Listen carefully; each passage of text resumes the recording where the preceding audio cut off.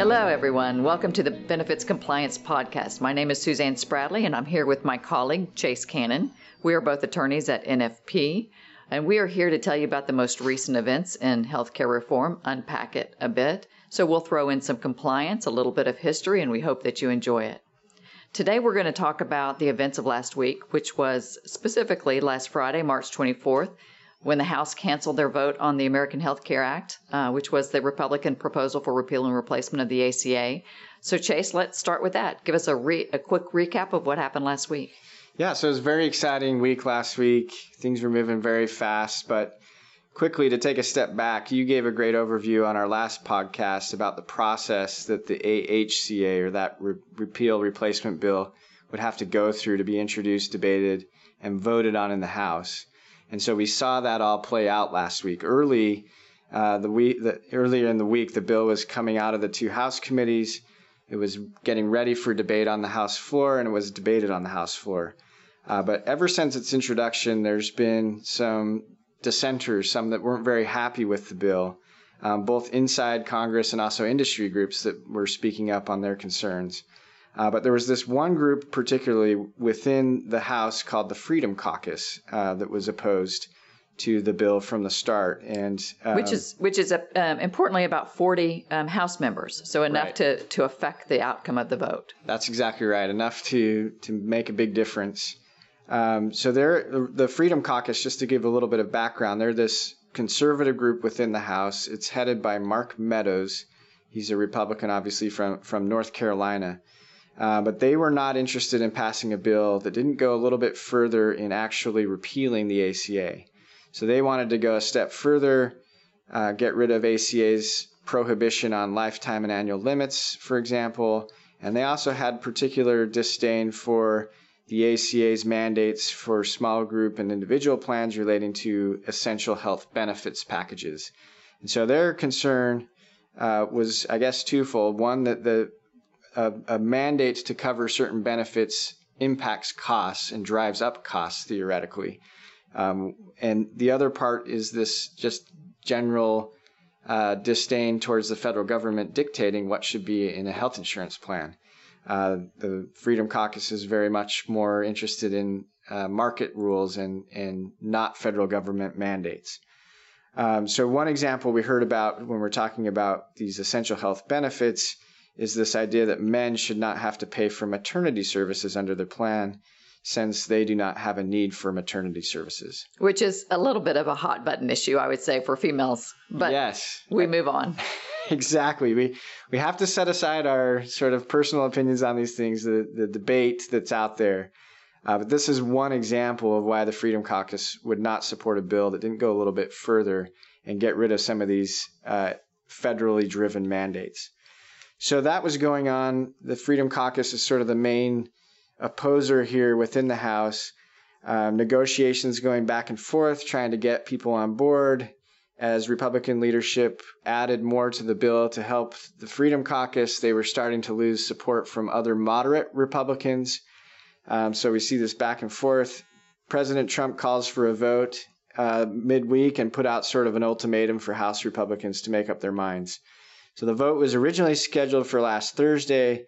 That got delayed, negotiations through the night. Then Friday, we had this vote set for 3:30, I believe, in the afternoon. And shortly before that, they pulled the bill and said, we're going to cancel this vote altogether. So both Trump and Representative Ryan, cited the lack of support for the bill. They decided to pull this.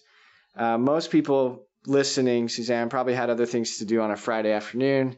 Not me, maybe not you. We were pretty nerdy. I was sitting in front of the TV on the edge of my seat, really excited about what was going on. This is like a real life soap opera, as exciting as any show I binge watch. It's had ultimatums, dissenters, closed door meetings. It had this rumor that Ryan was being picked up by a car and rushed to the White House to inform the president that they didn't have the votes. And then suddenly this announcement that they finally canceled the vote. So yeah, pretty exciting day in the world of health reform and compliance. But so walk us through what their explanation was, both Paul Ryan and President Trump, after they pulled the vote. Right. So both of them kind of had a meet the press moment here. Representative Ryan, he went first, held a press conference. He said that they were very close, just came up a little bit short with respect to votes and support. He did express a lot of disappointment, but that they had tried their best. They just couldn't quite get it done. He also made the statement that the ACA is the law of the land for the foreseeable future. So there was that, and we'll talk a little bit more about what that means. But President Trump went next and stated a similar sentiment on the lack of support and votes. He went a little bit further and blamed the Democrats for the failure. He said that the ACA would be the law, but that it would ultimately explode or implode. So that was last week. And then again, we have something else that happens this week. That's right.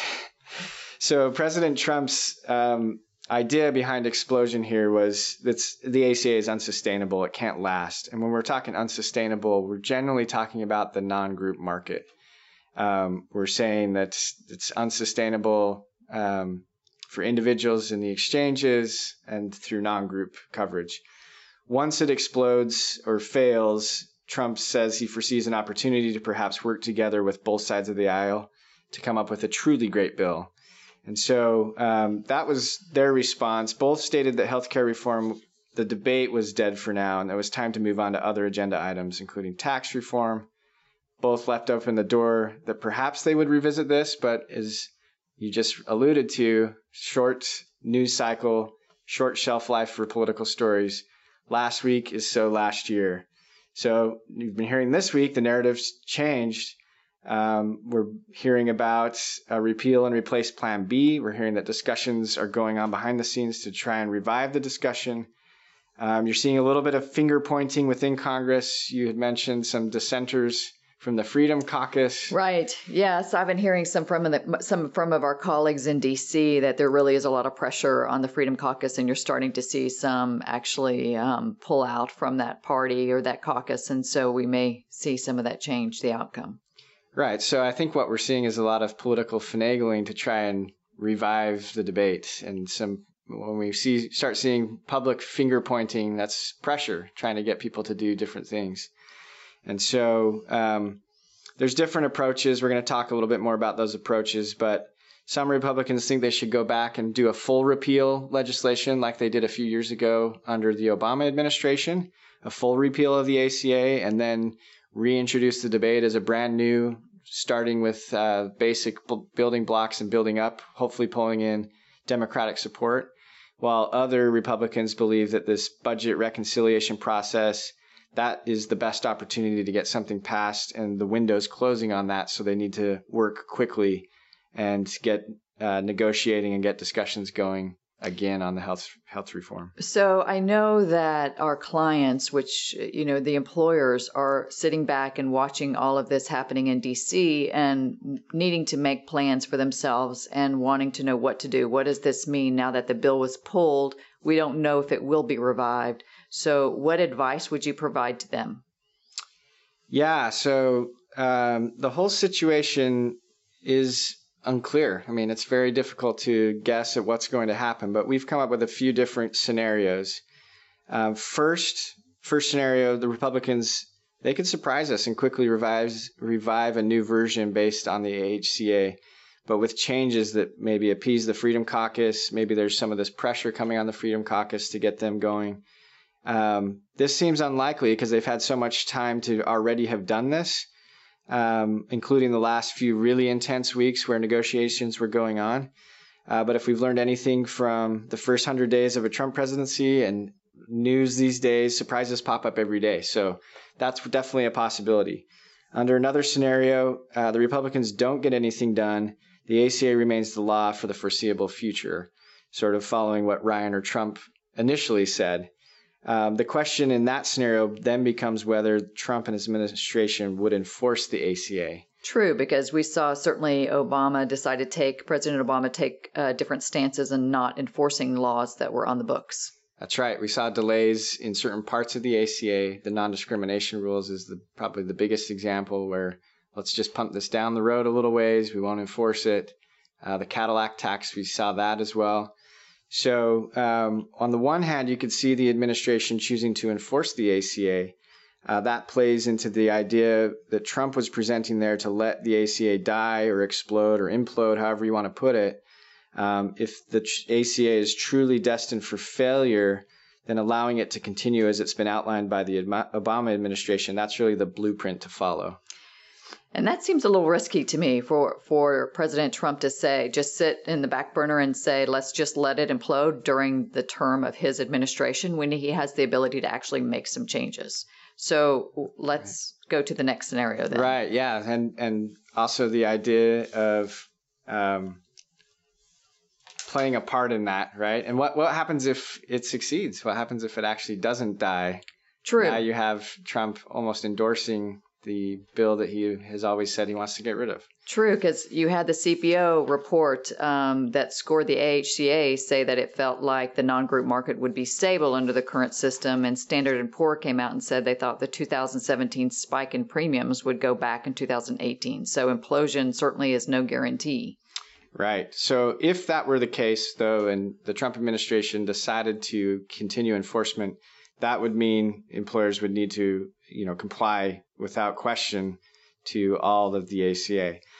On the other hand, if the administration chose not to enforce the ACA, instead they choose to follow President Trump's Inauguration Day executive order, that instructed federal agencies to take steps to waive, defer, grant exemptions from, or delay ACA provisions that would impose a financial burden. So that would mean no enforcement on the employer and individual mandates, so no penalties there. Probably getting rid of some of the taxes and fees if those are not enforced. Employer reporting might be simplified or streamlined. You'd see this relaxed version of the ACA. It's still the law, but the enforcement and guidance, it's scaled back. That would be still our employers would still need to worry about the law. It's still the law on the books, but maybe a little bit less pressure because the penalties wouldn't be there. You would see, I think, the carriers push back on that as well, because if you don't have the enforcement of the individual mandate, but yet you had all of the insurance mandates still in place with the pre-existing conditions and so forth, that's going to create some issues of adverse selection for the carriers. So it challenges that way as well. Yep. The carrier is a whole other party in this in the equation. So let's talk a little bit about rewriting regulations, and this is kind of a little bit of our history thrown in here, or at least a little bit of our lesson learning. The agencies do have the ability to rewrite regulations. They do have this authority to enforce or not enforce. But when we're talking about rewriting or getting rid of a regulation that's on the book, there are rules on how to do that, and they do take time. So there's a multi-step process when it comes to implementing new regulations. So if the administration were to take this view that we're going to sort of get rid of what's there and introduce a newer, more relaxed version of implementation and effectiveness, that's going to take time. We've lived through this the last 7 years under the ACA. So I think most of us that have been involved, employers included, have felt what this is like. Basically, over the last 7 years, we've watched the IRS, HHS, the DOL put out proposed rules and then have to allow for a certain amount of time for comments on those rules before they can actually finalize it. There's a lot of back and forth between the agencies themselves. So each of those steps takes time. So that's a mini legislative and administrative law lesson. It's also a step further, just thinking about it. We sometimes get frustrated by how long some of this takes. But we have to remember that the rulemaking process, the legislative process, that's all designed by the Constitution to be multi-stepped and multi-party involved. That way, it's hard for one individual to just step into power and make these wholesale changes. There's protections, there's checks and balances, time for input from the various parties and the different branches of government so that one branch isn't sort of usurping all the power and becoming a dictatorship a little bit. Well, that's a great point, Chase, because I know that even Tom Price came out recently and said as long as the regulations stay as they are, he believes they have to enforce them. So they can't just leave the regs as they are and do nothing.